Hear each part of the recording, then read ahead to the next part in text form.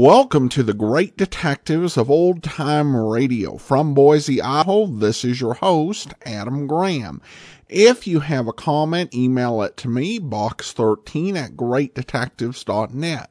Follow us on Twitter at Radio Detectives and become one of our friends on Facebook, facebook.com/Radio Detectives. Our listener support campaign continues, and you can support the show on a one-time basis at support.greatdetectives.net. But today's focus is on our Patreon campaign, patreon.greatdetectives.net. We appreciate our Patreon supporters, and they've made a lot of things happen, including expanded memory for our programs. We have better server now, thanks to them, and we also have a summer program, and you can help choose that summer program if you become a Patreon at $2 or more. Go to patreon.greatdetectives.net. Also over at greatdetectives.net this weekend, check out my review of The Brand of the Black Bat. It is a pulp fiction book from the 1930s. We take a look at the audiobook and see if this is any good. You can get all of my articles automatically sent to your Kindle, or you can try that service out free for 2 weeks. Just search for the Great Detectives of Old Time Radio in the Kindle store. All right, it's time for today's episode of Dragnet. The original air date, March 15th, 1953, and this one is The Big Impossible.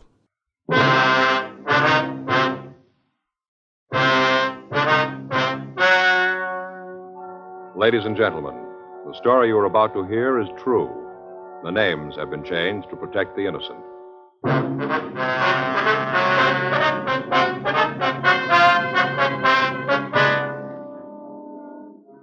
You're a detective sergeant. You're assigned to robbery detail. A hold-up man has been hitting large supermarkets in your city. He's fast and is experienced. Your job? Get him.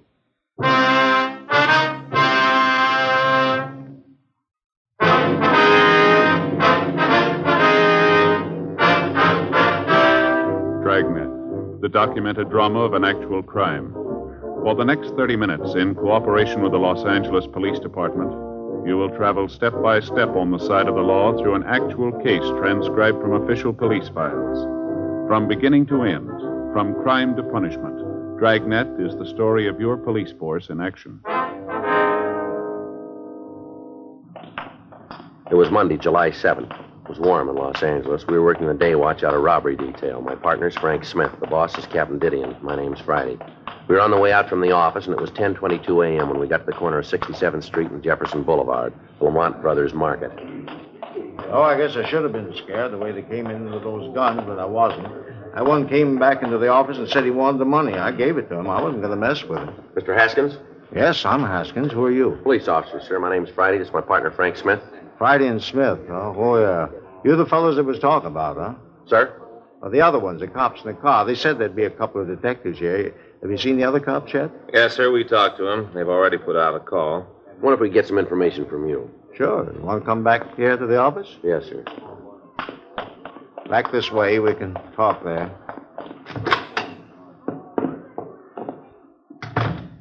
Just sit down. Mr. Haskins, if you just tell us what happened, please. Well, it's pretty simple. I was sitting here getting the money ready for the bank, and this guy came in. He said he wanted the money. Had a gun, so I gave it to him. That's it. Nothing more. He just took the money and left. Mm-hmm. What time was it, sir? Around 8:30, 8:45. How many men were there, sir? Well, there was two. Two is all I saw. I don't think there was any more of them. All right, sir. If you could just tell us exactly what happened. Well, I told you they came in. They took the money. I know, sir, but if you'd go into more detail. Well, I came in about 7:30 this morning, like always. Checked things over the store to make sure that everything was okay. Then I started checking out the week's receipts. Uh-huh. Well, then, like I said, it must have been 8:45 or so, and heard this knock on the door. Thought there must be something wrong. The employees know not to bother me when I'm making up the deposit slips. Yes, sir. That's when I knew that something was wrong. Right away, I said to myself, Larry, there's something up. Something isn't good. Yes, sir. Well, it was right.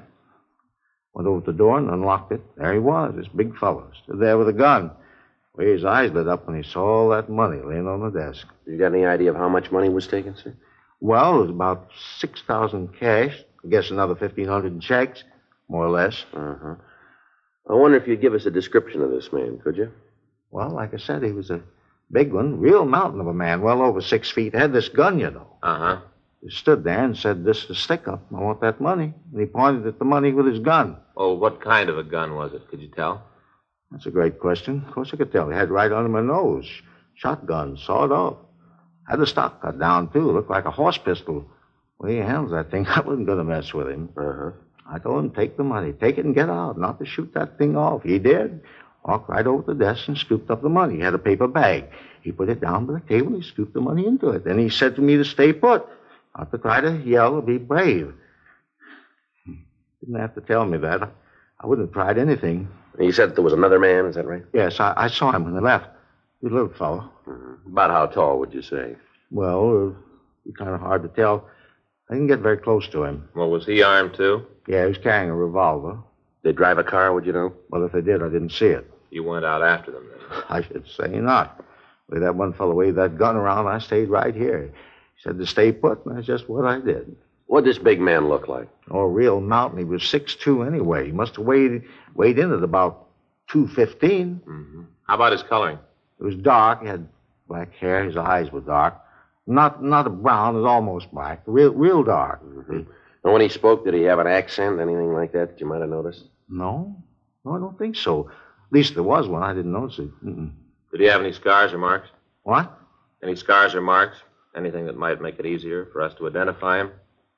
Yes, there was a little scar right here. Right over the bridge of his nose. Across here. How about his clothes? What was he wearing? Had a brown hat on, a brown jacket. Short kind of what you'd call that the real slick material, you know. Satin, like bowling teams wear. Yes, sir. Had on a pair of brown pants, brown shoes. How was the other one dressed? I couldn't tell you for sure. Like I said, I only saw him for a minute when I opened the door. He was out there telling the people to just mind their own business, do that, and they wouldn't get hurt. I didn't get a good look at him, but that big one, he was a real mountain. Do you usually have this much money around in the store? No, not usually. See, this was a long weekend. You know, the 4th was Friday, and whenever we have a long weekend, we usually have $10,000 or $12,000 in cash here. That's where the guys really goof. Sir? Really missed the boat. You know, if they'd known what they were doing, they'd have gotten a lot more. Well, how's that, sir? The safe out in front. Another $7,000 out there. Guys missed it completely. Yes, sir. Yeah, sure hope they don't come back for it.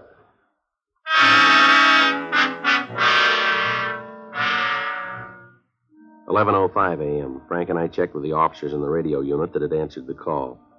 They'd gotten out a broadcast on the bandits and then started a canvass of the neighborhood, but they didn't find anyone who could give them any information. One of the clerks was able to describe the smaller of the two suspects, and we got out a local and an APB on them. Then we took the market manager downtown to look at the mug books. He told us that the larger man had worn gloves all the time he was in the store, so there was no need to look for fingerprints. The market bandits had been operating for the past 8 months. In that time, they'd held up 17 stores. Their method of operation was always the same. They'd hit only after a weekend or on the Monday following a holiday weekend. They'd hit only the larger supermarkets of the ranch type. Their operations had taken them all over the Southland. We'd tried to stake the markets that might be hit, but their field of operations had been so wide that it was impossible. 2:15 p.m. The market manager, Larry Haskins, started on the 6th mug book. Sure, a lot of them. Yes, sir. All these fellas, all committed some crime, huh? Yes, sir, that's right. That one there looks like my brother-in-law. He's got a weak chin. Yeah, just like him. No, Go through a few of these, and they all begin to look alike. Did you ever notice that? Yes, sir. Hey, wait a minute. Yes, sir? This fella here.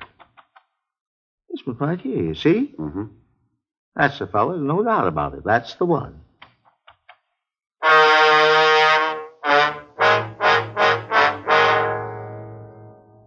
The market manager had identified Bernard R. Hansen as one of the holdup men. The other employees of the store were called in, and they identified the same picture as being the man who'd held them up. We checked on his record and found that he'd been convicted for armed robbery and had been sentenced to the state penitentiary. He'd also served 6.5 years and had been released. We got the last known address of the suspect. Frank and I checked it out and found that Hansen had moved some months before, but had left a phone number where he might be contacted.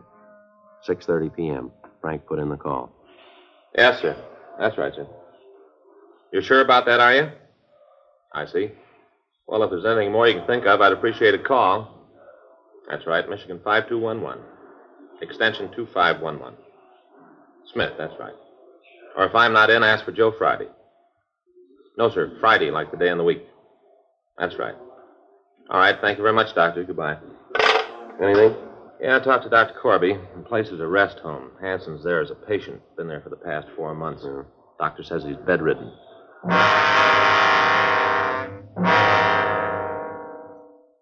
We checked on the rest home. It was a private sanitarium in the valley. We got in touch with the medical authorities and found that the head of the hospital was listed as Dr. James Corby. Frank and I drove out and talked to Dr. Corby and the rest of the staff. From them, we got the story that Hanson had been a resident of the home for the past 4 months. We found that he had a lung ailment and was confined to his bed 24 hours a day. The doctor showed us his records and charts, and from what we could tell, it would have been impossible for Hanson to have been the bandit. 3 weeks passed. On August 4th, the market thieves hit again, this time out in East Los Angeles. They got away with a little over $9,000. The manager of the market came downtown and checked the mug books. They again identified Hanson as the thief. We had the stats office make another run on the MO used. The result came back, and out of the thousands of cards checked, only one fitted the way the robbery had been carried out, Hanson's. We called the rest home and found that on the day of the holdup, the suspect hadn't left his bed. Another month passed. During that time, we ran down all leads. Informants were questioned, but they could tell us nothing. Apparently, the holdup men were hitting and then dropping completely out of sight until they hit again. Monday, October 27th, 8:05 a.m. I checked in for work. Joe? Yeah, did you just get in? Yeah, a couple of minutes ago. Sure is a beautiful day, isn't it? Yeah, did you see Didion yet? No. The way he talked yesterday, I don't want to. Well, he's pretty hacked. I can't blame him too much. The guy sure seemed to have us stopped. The thing I can't understand is that everybody's positive it's Hanson. Doesn't seem to be any doubt in their minds. That doesn't make any sense. Did you get the kickback on the doctor? Yeah, I came in late yesterday. How about it? Well, can't find anything on him. Family man, lives out in the valley, a couple of blocks from the hospital. Checked his bank account. He does pretty well, not great. No big deposits lately. Mm-hmm. Did you check the AMA on him? Yeah, he's not a member. They haven't got anything on him. How about the rest of the staff out there? Well, seems to be okay. 2 of the nurses have been there for over 2 years, and the male nurse was hired about 5 months ago. That'd be just before Hanson got there. Yeah. And what's his record? There isn't any. Not a thing on him in the files, nothing from Washington. Well, I don't know. He seemed to come up out of the ground, pull the jobs, and then drop back in. Nothing on the partner? No, thought I had something. Talked to an informant this morning while I had coffee. He thought at first that he knew who the little guy was, but then he remembered that the fellow he was thinking about died 2 years ago. A hot shot, I get it. Well, let's go. I hit again.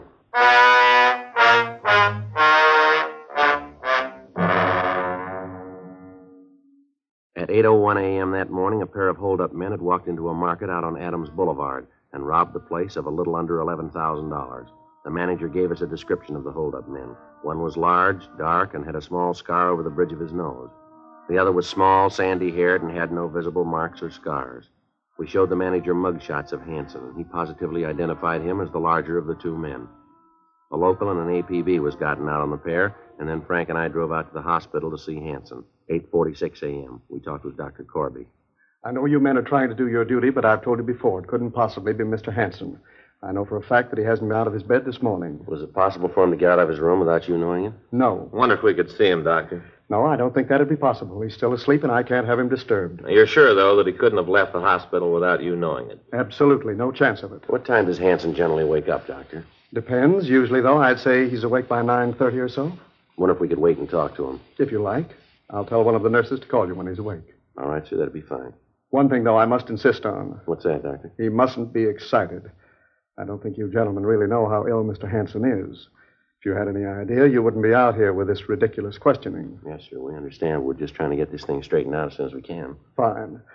I'll go along with you part of the way, but I'll not have my patient disturbed. Any excitement would be very bad for him. Well, don't worry, Doctor. We'll be as brief as possible. Fine. If you'll excuse me now, I've got some things to do.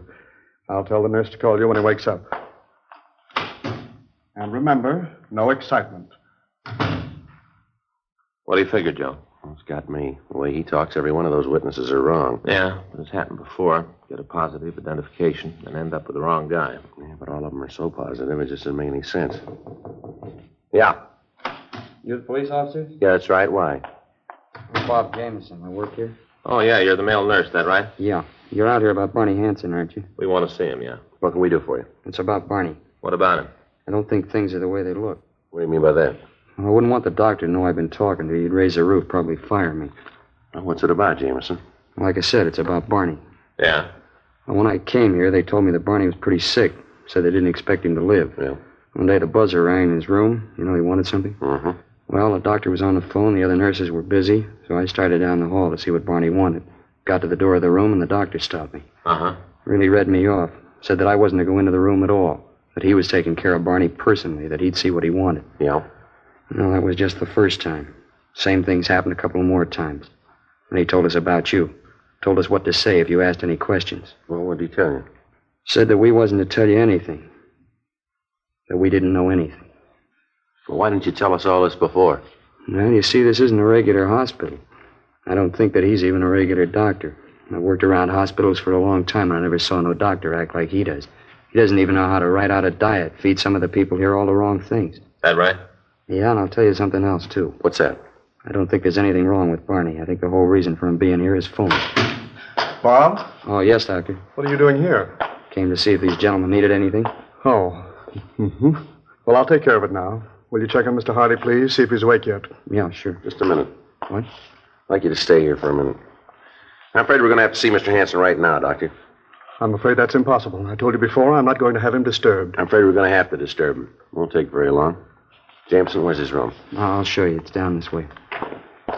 I'm going to speak to your superiors about this, coming into a hospital and disturbing patients. I'm sure the fact that you're officers doesn't give you the right to do this. This is his room. You want to open the door?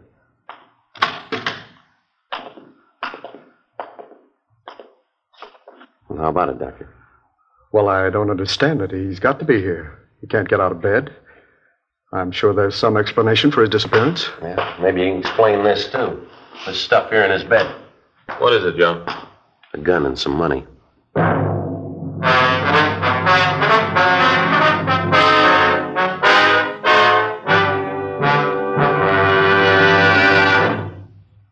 You are listening to Dragnet, the authentic story of your police force in action.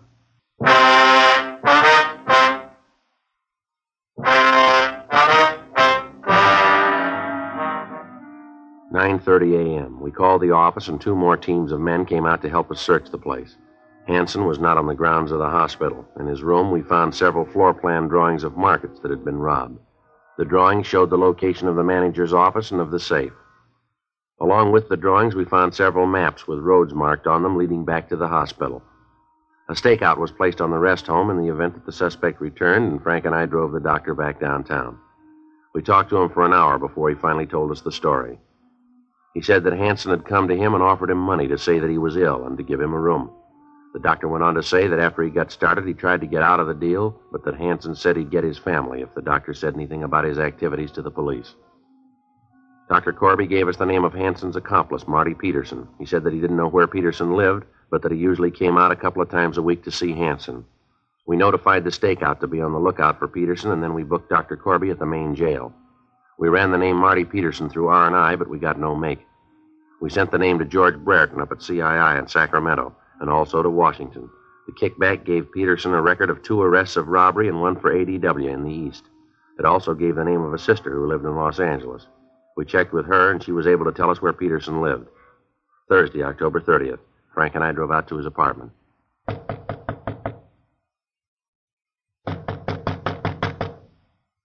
is it? The manager. Just a minute.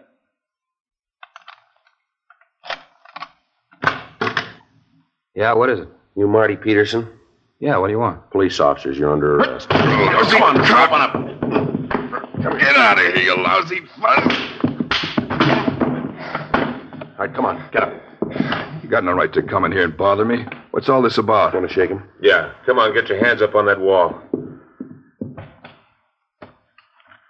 He's carrying a gun, Joe. Here. I got it. What are you guys trying to prove? I didn't do nothing. You guys lean on everybody like this. Fella's got a record, and right away he's fair game for every crummy cop in the country. Yeah, you bet. Come on, let's go. Well, you still haven't told me what this is all about. What are you putting the pinch on me for? Robbery. Robbery? You're off your rocker. I'm out here on a vacation. I haven't done anything. You're an ex-con with a gun. That's a felony. And where's Barney Hanson? Who? Barney Hanson. Where is he? I don't know no Barney Hanson. Don't know what you're talking about. All right, let's come off it, Peterson. Now, where is he? Barney Hanson? Well, I might know who you're talking about. I know a fella by that name, but he's out in the hospital in the valley. Haven't seen him for a long time in a hospital out in the valley. Nice try, Peterson. Hanson checked out of the hospital. We got the doctor. He told us all about it. Now, where's Hanson? I don't know. Last I heard of him, he's out at that hospital. If he ain't there now, I don't know where he is. All right, let's go downtown. That doctor copped out, huh? Yeah, filled us in on the whole setup.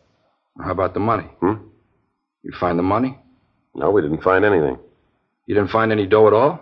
Not a bit. The crumb, the lousy crumb. He told me to be safe out there. They'd never shake a hospital. Not a dime, huh? No. Looks like he left you to stand for this. He probably took off with all the money. Probably never see him again. Yeah, we ain't going to get away with it. No, sir, he ain't. Looks like he will. Oh, yeah, I'll tell you where he is.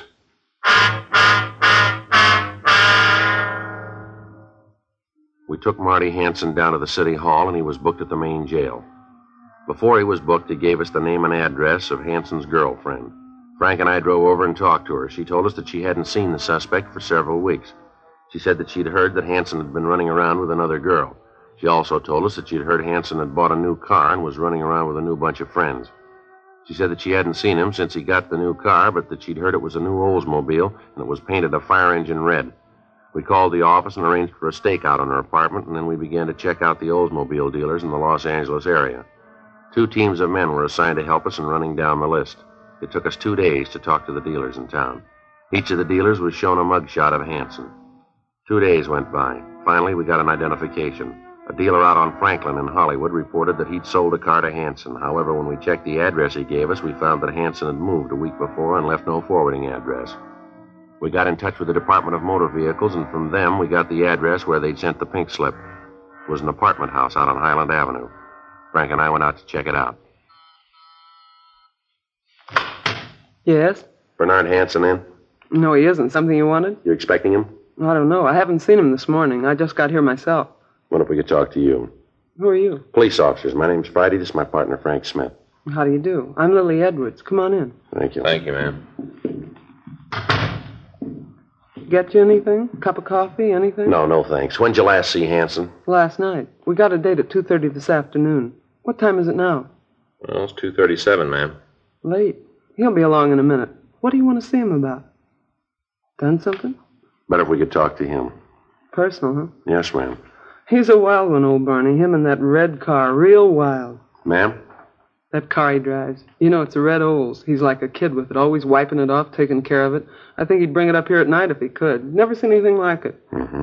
How long you known Hanson, Miss Edwards? Not long. Couple of weeks, I guess. Not much more than that. Where'd you meet him? Well, I hope you won't get the wrong idea, but... Ma'am? Well, I live down on Vine Street, below Fountain, you know? Yeah? Well, I usually have morning coffee at the drugstore, the big one on Vine. Well, one morning Barney comes in. I guess it's about 9, somewhere around there. He plunks down on a stool next to mine. Then he takes out a package of cigarettes and starts to light one. He's shaking so much he can hardly hold the match up to the cigarette. Well, I got to laughing because I thought he was hung over. Anyways, we got to talking, and the next thing I knew, he asked me out to lunch. Uh-huh. Well, I knew it wasn't proper, but I figured, well, he seemed like a nice guy, so I told him that I'd meet him. We had lunch that day, and we sort of been going together since. I see. Hanson ever told you what he did for a living? No. I asked him a couple of times, but he wouldn't say anything right to the point. He'd, kind of hedge around the bush. So I figured that he didn't want to tell me, and I stopped asking. He was always nice to me. No need for me to pry into his personal affairs. What time you got now? It's 2:40, ma'am. Can't understand it. He's usually so prompt. I hope nothing happened to him. He said sure to meet him at 2:30. Or was it 3:30? I don't remember too well. Never sure about times or dates, things like that, you know. Yes, ma'am. You ever met a man named Peterson, Marty Peterson? Marty Peterson? Yeah, I've met him, little guy. Yes, ma'am. Yeah, he's a friend of Barney's. They're in some sort of business together. I don't know just what it is, but I know that they're associated in some way. Hanson's never said anything about this business to you, has he? No. Like I said, he's very close-mouthed about what he does. You ever mention a Dr. Corby to you? Corby? No, I don't think I've ever heard that name before. Would you know how long Hanson's lived here? No, I think he moved in just before I met him. I don't think he's been here very long. Say, what are all these questions about? I hope I haven't said anything to get Barney in trouble. He's such a nice guy. I sure wouldn't want to do that. No, ma'am. You haven't done that. Hi, Lily. Who are you? What are you doing here? Police officers. You're under arrest, Hanson. For what? Suspicion of robbery. I'll shake him, Joe. Now, wait a minute. What is this, a shakedown? What are you guys trying to prove? You got nothing on me. I fell once. I did my time. I owe you nothing. He's clean, Joe. Why'd you do that? I'm not giving you any trouble. I got no reason. You got nothing on me. I got nothing to worry about. I'll go with you. There's no reason not to. You mean what these guys say is true? You've been mixed up in some robberies? Oh, knock it off. What do you mean, knock it off? Don't you talk to me like that. I'm not going to take talk like that from you. Like I said, knock it off. All right, come on, let's go. You really figure you got me for a 211, huh? Yeah, we got the rest of them, too. Peterson and the doc? That's right. I suppose they talked, huh? Yep, they told us all about it. Sweet racket. Should have known it could only last so long. Should have figured that the longer I played against the house, the shorter my chances were. It is true, and you never told me. All this time, and you never told me you were a crook. Of all the rotten deals... Oh, shut up, will you? Always shooting off your big mouth. Listen, Barney Hanson, I told you before, don't you talk to me like that. I won't take it. You haven't got much choice now, have you, Lily? You know something, cop? What's that? Might be kind of pleasure to get into a nice, quiet jail. Get away from this dumb broad. She's the dumbest broad in the entire United States and Canada. Real pretty, but boy, she's stupid. Now, I told you, Barney Hanson, I'm not going to have you talk to me like that. Kid's a real shrew. Young, and she's a real shrew. Let's go. Glad to get away from her. All right, Barney Hanson, that does it. I'm through with you. I've had it. It's going to be a long time before I even talk to you. A long time. Yeah, well, you're right about that. Let's go.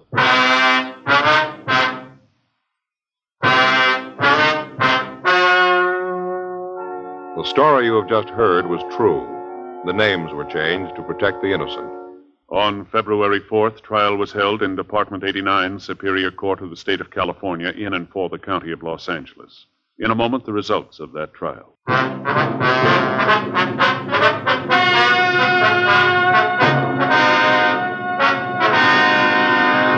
Bernard R. Hansen and Martin S. Peterson were tried and convicted of robbery in the first degree. They were filed on for 10 counts and received sentences as prescribed by law. Robbery in the first degree is punishable by imprisonment in the state penitentiary for a period of from 5 years to life. Dr. James Corby was allowed to plead guilty to a lesser charge and was sentenced to 1 year in the county jail and placed on probation for 10 years. One of the terms of his probation being that he is not permitted to operate a rest home.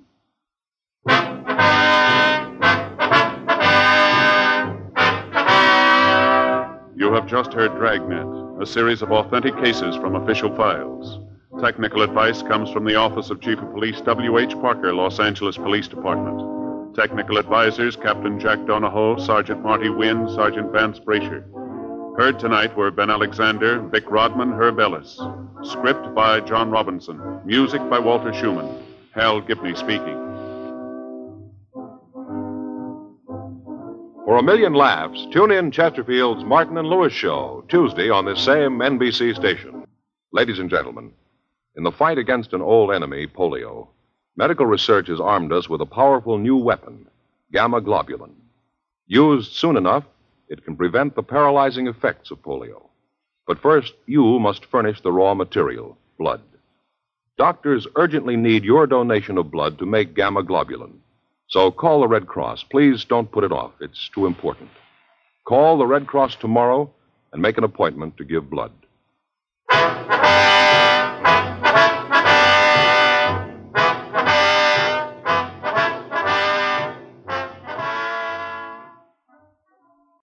Our commentary today is brought to you by PaladinDetective.net, specializing in missing persons and adoption searches, providing personal service with nationwide research. You're listening to the great detectives of old-time radio. Welcome back. Well, a really good, solid mystery story that has Friday and Smith taking on a sort of puzzle that you'd see on other mystery programs, and it's not easily solved just by legwork. So, clever criminal probably kept up his crimes too long, which is a big factor in them getting caught on this program. All right, well, now some listener comments and feedback, and I received some tweets, and I'll go ahead and address those questions. First is a question from Mark, who asked, are there any scripts available? It wasn't in reply to a specific post by me, so I wasn't quite sure what the question was in regards to, but I assume that it was a question of, are there scripts for old-time radio detective programs available? And there are. If you go to genericradio.com, you'll find scripts for old-time radio programs, a lot of other programs as well. That's genericradio.com. Mao asked, Are any of your shows set or broadcast in the 1920s? Friend needs help getting into era headspace for some writing. Most of our programs are either set in the current day of 1930s to 60s, or they're set in the Victorian era in the case of Sherlock Holmes. However, the one program we do have that is set in the 1920s is Pete Kelly's Blues. So hopefully checking that out will be helpful for you. And then we have an email from Amanda. She writes in, "Hi, Adam. I just wanted to send a quick thank you for making your podcast my number one favorite. I started listening to your podcast back when you had Philip Marlowe going. Your podcast keeps me entertained while feeding my newborn. Keep up the awesome commentary and fantastic work. Thanks, Amanda and Maria, the 4-month-old who loves old-time radio already." Oh, well, thanks so much, Amanda and Maria. Important to get them started young. I appreciate you listening out there. All right, that will do it for today. Join us back here tomorrow for another listener support special, our last one. And then we'll be back on Monday with Nightbeat. Next Saturday, another episode of Dragnet. In the meantime, send your comments to box13@greatdetectives.net. Follow us on Twitter at Radio Detectives and become one of our friends on Facebook, facebook.com/Radio Detectives. From Boise, Idaho, this is your host, Adam Graham, signing off.